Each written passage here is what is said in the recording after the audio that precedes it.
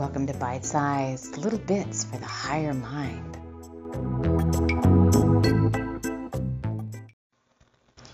Expand.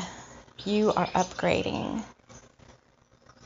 So today, the horned toad kept showing itself to me. I was visited by a unicorn friend, and both these spirit animals have in common this horn coming out of the top of their head. And earlier today I posted a picture of a card from Happy Cloud that said, expand, you are upgrading, going through the ascension process and ascension symptoms, and never really looked at the horny toad before. So I just found this little Native Languages website. It says toads, Native American toad mythology. Toads are associated with witchcraft, and of course everything is, right? Toads are also used as clan animals in Native American cultures. Tribes with toad clans include the Muskogee Creek tribe, whose toad clan was named Sopaktalji, the Zuni tribe, and other Pueblo tribes of New Mexico. But the animal known as a horny toad in English is viewed as a sacred medicine animal by many southwestern tribes. But it should be noted that this animal is actually a type of lizard and not really a toad at all. It doesn't even look much like a toad. Shape-shifting. As we upgrade and awaken to higher levels of consciousness, we can bring down higher levels of wisdom, of light, of sacred knowledge. The more we work on our spiritual practice and open our heart, the higher levels of integrity we have, and the more we're trusted by Spirit and Source to do higher levels of light work on and off planet. And so this horny toad, it's like, who are you shifting into? Who are you becoming? What higher levels of wisdom and knowledge do you have, or have you gained access to where now you can look at I don't even know what to call it anymore, but you can look at the 3D world from a totally higher perspective, which leads into the topic of hallowed ground. So I live right next to, I've talked about this before on the podcast, a place that I consider to be, I always called it like the fairylands, and I think I spoke about I can't get in there.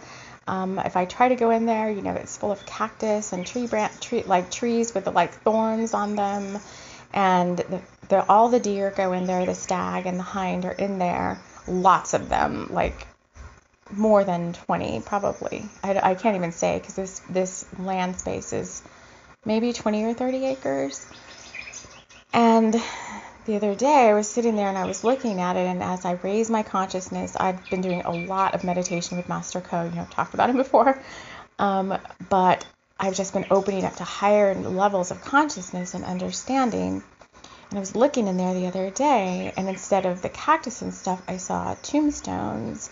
And I heard that guy from Pet Sematary, the movie, the OG Pet Sematary, where he's he says the ground is sour. He keeps telling the doctor, the ground is sour. But I kept hearing the ground is hallowed. And I saw tombstones. So I'm something happened in here. I know it was, every land is historic, but I live in South Texas, and there was a lot of battleground here between Mexican armies and, whatever, the Mexican-American War, whatever it was called. And so I was like, this, and they don't want anyone in there. The fairies and the spirits guarding that space have been pretty clear with me that it's a keep out zone. So I honor that. And even if I have to go along the perimeter, like I had to go along the perimeter the other day to pick up something there's a fence between that space and where I live, and I had to go behind the fence on their side, between my fence and their barbed wire fence, which is kind of like the boundary line. I would call it the energetic boundary line. And even then, as I was walking in that liminal space, I was like, thank you for letting me pass. Thank you for honoring my presence here, or I honor you. I just kept kind of giving thanks, and I kept saying, thank you for giving me safe passage, because there's so many things over there that you can they can make it difficult. And as I was walking my dog the other day, so, I find that I keep that very reverent, view of that space. I don't go in there for anything. And the other day I was walking my dog, and I'm like, okay, see somebody walking their dog, and they're walking their dog into that space, all up and inside of it. I'm like, oh, you're not going to get very far. But it was just such I could just see, they keep saying a divide between the multidimensional consciousness of where those of us that are kind of in the higher states of the awakening process, or ascension, or spiritual journey, whatever you want to call it, and those who maybe are just starting or not on it at all by their own choice, just can't see the things that we're seeing.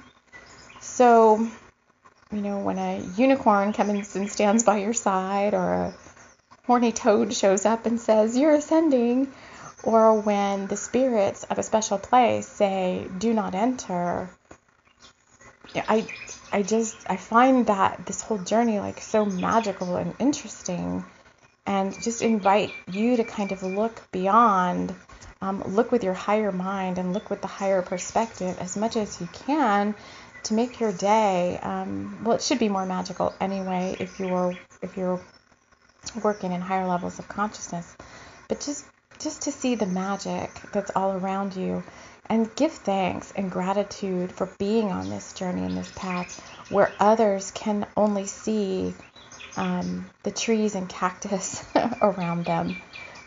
You're seeing hallowed, holy ground.